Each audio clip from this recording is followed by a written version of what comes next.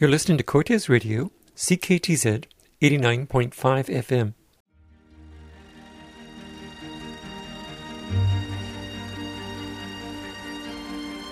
They were amateur explorers and mountain climbers, and they decided to set off in search of this undiscovered mountain, and they called it Mystery Mountain. So we're following in their footsteps, recreating that journey. We all had these dreamy ideas and visions, and then reality comes in. I've never seen terrain like this. This is insane. The mosquitoes were so bad, I've never seen anything like it in my life, anywhere. It was so miserable carrying that pack. This is Roy Hales with Cortez Currents, which you can also listen to at cortezcurrents.ca. On Sunday, November 7th, Brian Thompson and Susanna Ovreskovic will be bringing the Mystery Mountain Project to Manson's Hall on Cortez Island. This is both a film and a book about the 2018 Canadian Explorations Heritage Society Trek to Butte Inlet, following in the footsteps of Don and Phyllis Munday's 1926 expedition to scale Mount Waddington. There are several Cortez Island connections. Local historian Judith Williams met the expedition on Quadra Island. They sailed to Butte Inlet with local tourism operator Mike Moore on board the Misty Isles, and the documentary opens with multiple views of Cortez Island's best-known schooner. There are only 5 stops in the book and film tour of Western Canada, which starts at the BC Museum in Victoria, and also includes North Vancouver, Squamish, and a virtual event in Comox. The Manson's Hall screening is brought to us by the Cortez Island Museum and Archives.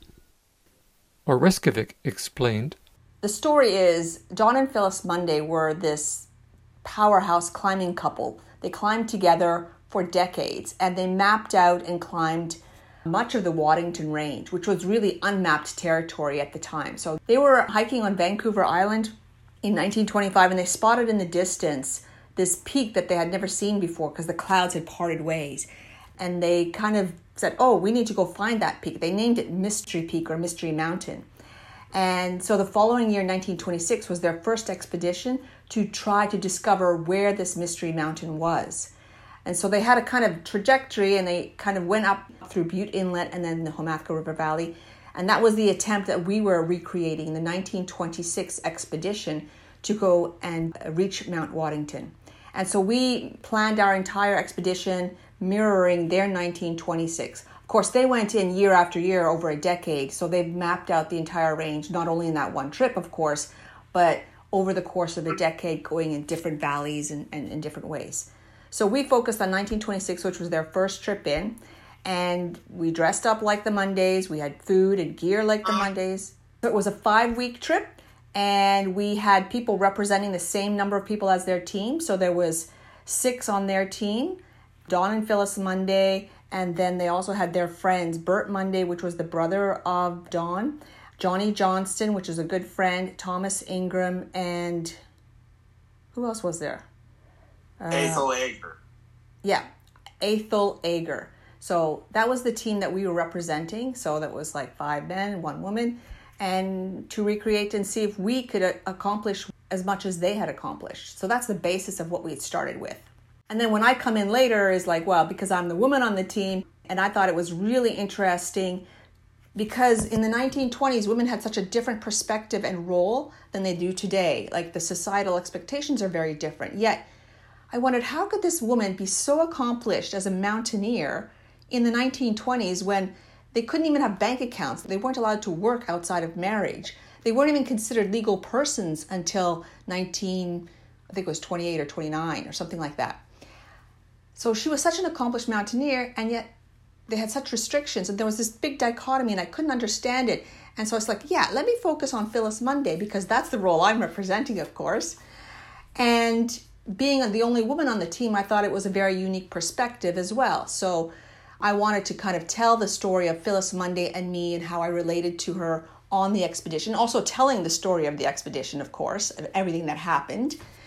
And when I started researching it, I thought it was so interesting. There was a study or a survey done, I think it was in Europe, that 6% of all mountain or climbing related stories and books and people who had authored it were women. So that means 94% of stories authored of mountain adventures and stories were men. I was like, wow, but that's kind of weird because in Alpine Club of Canada and all other outdoor climbing clubs, they're pretty much equal, and they've always been fairly equal. Even if you go back to the history of the Alpine Club of Canada, their founding members, they weren't 50-50, but they were pretty darn close in membership ranks between men and women. So I just focused on that. I thought it was so interesting that even though there was equal ranks, women weren't always considered as good climbers, let's just say. And Phyllis was not actually absolved of that discrimination, I would say. We think Phyllis Munday was she was a great and accomplished climber, and she did such an amazing climbing resume because she climbed with Don Munday most of her life. The times where there were other men involved, as I read in some of the biographies written by the other historians, she did encounter like, oh, there's a woman coming on this trip, But once they saw that she was capable, they kind of gave her that space. So they didn't kind of just assume, oh yeah, this is Phyllis Munday, she can come on our trip and climb with us. She didn't encounter a lot of raised eyebrows, let's say, if she showed up on a climbing trip.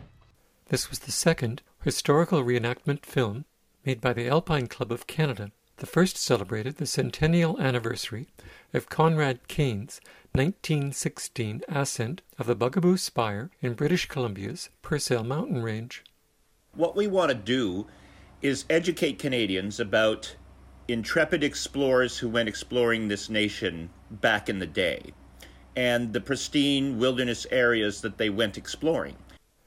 Said Brian Thompson, who represented Don's brother, Bert Munday, in the reenactment of the 1926 expedition to Mount Waddington.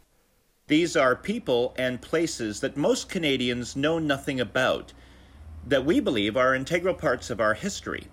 So we wanted to bring to light the story of the exploration of the Waddington Range by Don and Phyllis Munday and the contribution that the Mundays made to geography in Canada and mountaineering in Canada and cartography in Canada. And so we decided we would do this by trying to do the exact same thing they did in exactly the same way, because we want to inspire Canadians to get out into the outdoors and the beautiful wilderness places in this country. And we like to do that by recreating what the old-timers did back in the day and make a documentary film of it and do still photography to document it and really documented it in any way we can. So the first thing that came was the expedition. Then we got a filmmaker who was Greg Granston, who was very willing to come along with us and document it. And Susanna also photographed the expedition using a 1921 Kodak film camera, very similar to what Phyllis Munday herself used. And so our film, our photographs, and now Susanna has written a book on the expedition. All of these media formats we take on tour across the country to get the Munday story out there. So we go to museums and outdoor organizations, historical societies, anyone who will take us, Rotary clubs across the country. And we show the film and we do a Q&A and we get the story out there in any way that we can. We enter the films in film festivals, not just in Canada, but around the world. How important is what are the Mundays in terms of mountaineering? You know, it's funny, if you talk to a lot of modern climbers in Canada today, there are many of them who have never heard of the Mundays. But a lot of the older generation of climbers will say, oh, the Mundays, yeah, they were pioneers in mountaineering. I mean, Phyllis Munday was the first woman to ascend Mount Robson, which she did in 1924. They made a huge contribution. They were members of the Alpine Club of Canada, Vancouver section, and the British Columbia Mountaineering Club. They actually met through membership in the British Columbia Mountaineering Club. And they explored a lot of the Coast Range, and they did a lot of climbing in the Rockies as well. And they put up a lot of first ascents. But it was their contribution through their exploration of the Waddington Range that was the largest. In fact, the National Geographical Survey rewarded them for their efforts by naming one of the mountains right next to Mount Waddington. They named it Mount Monday. They named it after them. And what's interesting is they're probably the only people in history to get the first ascent of a mountain that was named after them. It had already been named after them, and then they were the first ones to climb it. Susanna, Yeah. what inspired you? I mean, we've already got a movie. Why did you have to write that book? Well, it's interesting. I didn't start the expedition intending to write a book. I joined the expedition basically because, well, I enjoy mountaineering. You know, Alpine Club of Canada has been a big part of my life. And when Brian came to me with this expedition, I was really intrigued with the history of it. Like Brian said, I didn't really know who the Mondays were. But the fascination with the history was a draw to me, that it was this experience of an expedition that doesn't come out our way very often. And I said, yeah, okay, I'll join it on the condition that I could be the photographer. So it was really, I wanted the experience of the expedition, knowing that this experience was going to be funneled into some kind of artistic expression, which I thought was going to be beautiful photographs on top of a mountain. And then the idea formed into taking photographs with a 1921 camera using film photography, just like Phyllis had done. So I was really going into the whole role, complete, you know, gear, outfit, camera, the whole 9 yards. And so, well, the expedition turned out the way it turned out. We had lots of challenges. It's very challenging taking photographs inside forest canopy all the time.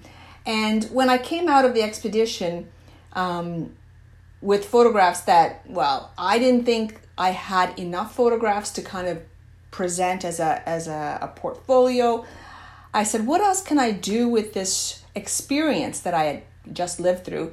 And mind you, when we came out of the expedition, we weren't, you know, coming out on high horses because, you know, we had, I don't want to give the whole thing away, but we had gone through a number of challenges.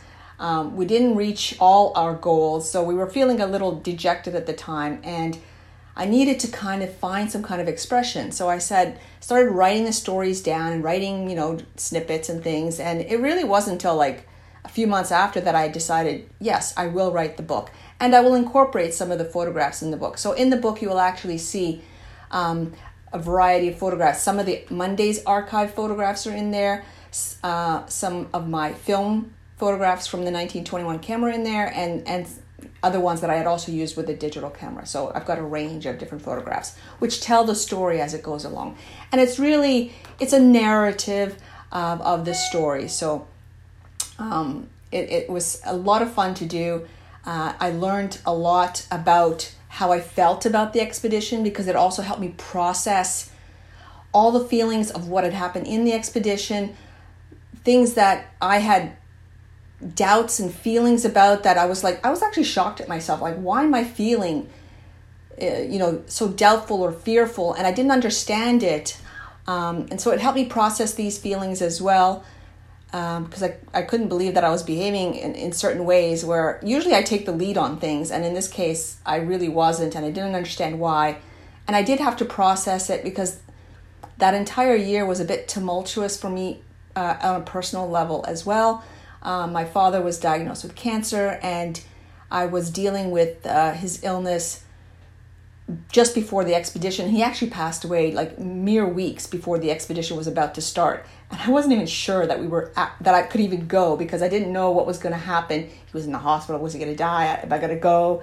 So I was leading into the expedition with all these crazy feelings of, you know, what's happening in my personal life, and then what I had to live up to on the expedition, because Phyllis Monday was such a huge legendary figure, and I'm supposed to be representing this, legend of Phyllis Munday, and I wasn't sure if I was going to be able to do it. So there's a lot of feelings that came through it. So the book was perfect, and I've always wanted to sit down and write something, and so this was my opportunity to kind of distill everything. And I'm happy with the way it turned out. The feedback I've gotten has been pretty good, and so that's why I did it. Yeah. So Brian, what kind of challenges did you face on this project?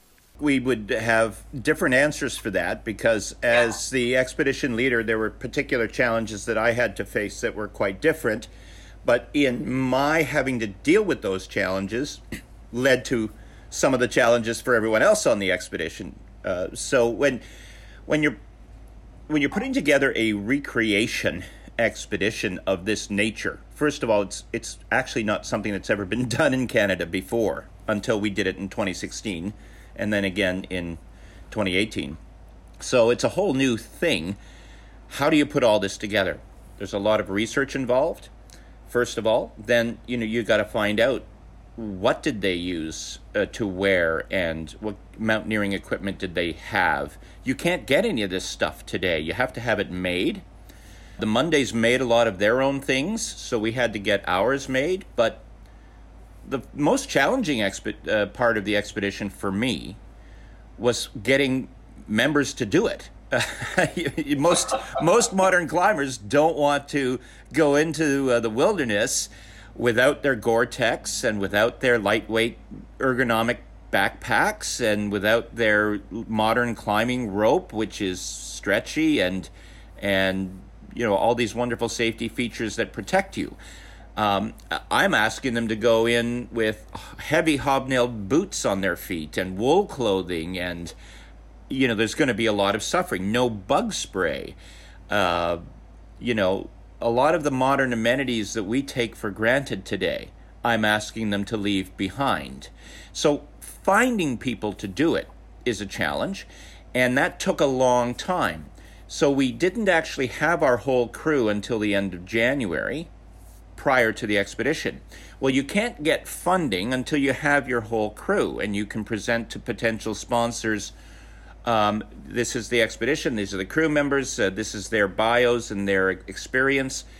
Then we didn't get our funding all in until May, and you think we're going in July. That doesn't leave us very much time to make our own tents and find sailcloth to make tents out of, and make the tents, make the sleeping bags, make the pack frames. So everything was pretty rushed. These are all people who have jobs, and so they're doing this as volunteers in their own time. In fact, they have to pay quite a bit out of pocket to go on the expedition and suffer it out for a month or more in the wilderness in this manner. So everything was sort of thrown together rather hastily to be able to get out into the expedition itself. And then on the expedition, the challenges I faced were bringing a bunch of people who didn't have a real chance because of the timing to train and practice it together with gear that we hadn't had a chance to test out beforehand really effectively. And so dealing with the challenges of gear failures and team dynamics for me as the expedition leader, those were the main challenges that I had to face. Susanna, what would you say? Of course, this led to a lot of the challenges that you face as well, right? Well, I mean, I was very flexible with the challenges, as you probably knew. I mean, I think I kept a very kind of positive attitude throughout, just like Phyllis did, as Brian told me. So that was really nice. So I trusted the guys. I said, okay, you guys are taking care of the food and the logistics, and I'm there to kind of do my part as Phyllis Munday and carry heavy loads. Because that's what Brian says, you're going to be carrying heavy loads. So yes, there was physical challenges of carrying heavy loads, which didn't scare me at all. I had trained for it. I had prepared for it. It's just a physical challenge. So to me, when people talk about this expedition, they're always focusing on the physical challenge. Oh my God, that was so heavy. Oh, that was so hard. Oh, the mosquitoes are so bad. But honest to goodness, that was the least challenging thing of the expedition for me. The physical demands, and which they were very real physical demands. I mean, not only the mosquitoes, but the bruises and the blisters, and I don't think anyone had any cuts or anything, but thank goodness. Physical challenges aside, which to me were not the main challenges. They were there, we accepted them, and we just did them. I focus more on the internal struggles that, and this is part of what the book is a lot of it is about, the woman's perspective, because there's a lot of internal mental challenges. You need to build a certain mental resilience, and the woman's perspective in particular is that self-doubt that always comes in. And in doing some research, reading other biographies of women, elite mountaineering women who had climbed Everest and K2, and so I'd read a number of their stories, and that theme is constantly and always present, is that self-doubt. These are elite mountaineers, and they have self-doubt about climbing the mountain. And I had much self-doubt about even, accomplishing the expedition. And there was one scene in the movie where you see Brian and me, and I'm in a complete breakdown with, tears and saying, I can't do this. And, Brian very calmly says, well, of course you can. You're doing it. You're here. Well, you're not slowing anybody down. And that was a pivotal moment for me, because I'm doubting myself even in the fact that I'm doing it, even though I am keeping up with the guys, carrying as much as the guys, and I'm doubting myself. And, when you listen to it objectively, it sounds ridiculous, but it was there. And it's a very real thing. And in processing and understanding those feelings is, well, why would women who are capable and competent and strong, I'm not talking about myself, but all other mountaineering women, why are these women feeling this self-doubt about themselves? And I couldn't understand it, and then I started thinking about, well, what are women's expectations on women? What are the expectations women have, from society's point of view? And we internalize these things like, oh, I'm not strong enough. Oh, I'm not capable. Oh, I have to be as strong as the guy. But you know what? None of that matters if you just kind of be yourself and do your best. And that's where I came down. And the next morning I woke up and I said, you know what? I've got enough food. I've got tents. I've got a group of guys that, we're here to support each other. There's nothing stopping me from going on except the mental doubts in my mind, the fear that's in there. And that comes from not what's happening now. I'm capable, let's keep going. Rather, the fear comes from what if, what's going to happen, can I do it? And so it's kind of this internal struggling that I had to deal with. That was the biggest challenge for me for a variety of reasons. Not only my body is strong enough, I'm capable. That's not the issue. It's what have I been told year after year as I was growing up as a child, growing up and coming of age as a woman? What have I been told? Have I internalized it? And I did, and I have. And that's something that we have to kind of work on. And that's the message I have in the book, is that women, you are capable, you are strong, you are stronger than you believe you are, and you should just go and try something. Just go and do something, and you will see. Don't have those fears and doubts hold you back. That is my main message. One thing that Susanna really shows very well in the book, after reading it, I was kind of chuckling to myself, because she really compares how us guys were processing things. We were not even aware of how we were processing things. We're just, all this internal struggle, it doesn't come to the surface for us. And so we're concerned about how to pack the backpack and where direction to take and how to make this next meal or how to deal with this bear. And when we have the internal struggles, all we tend to do is we don't really process it. We're not really aware of the struggle that we have inside us. And so we just get snippety with each other. And Susanna really shows a clear juxtaposition of, here's these guys trying to process this stuff, and here's her processing in her way. And she was able to recognize a lot of the internal stuff that was going on in us that we ourselves didn't recognize on the expedition. In fact, some of them I didn't even recognize until I read Susanna's book. Thank you. I don't know if this is relevant or not, but I wanted to kind of squeeze in somewhere the cover of my book, which is here, and the significance of the red scarf, which I thought was interesting, right? It figures prominently on the book, but it's also, if you notice in the film, I'm wearing a red scarf. And I'm going to be wearing a red scarf on the tour. Everyone's going to say, well, what's with the red scarf, right? Because women in the 20s, it was a feature of what they wore. So because of the famous midi blouse, and they always had this scarf on. If you look at Phyllis Monday's photograph, she always has this scarf around her. And of all the guys and I, like, we all had, like, they had cotton bandanas, but I had a silk scarf. And for me, it really represents the feminine perspective because, you know, silk and a scarf is very feminine. It's about Phyllis Monday. So that's why I feature it on the front of the book. And also red is a very powerful color. It's a very passionate color. So it kind of all ties in to really speak from the female perspective. And because that's what I wore and that's what Phyllis wore. So it really ties it really nicely in. And so I just wanted to kind of throw that in, a little tidbit of something in there. I thought it was kind of cute. And I would love to let your audience know that we are going back.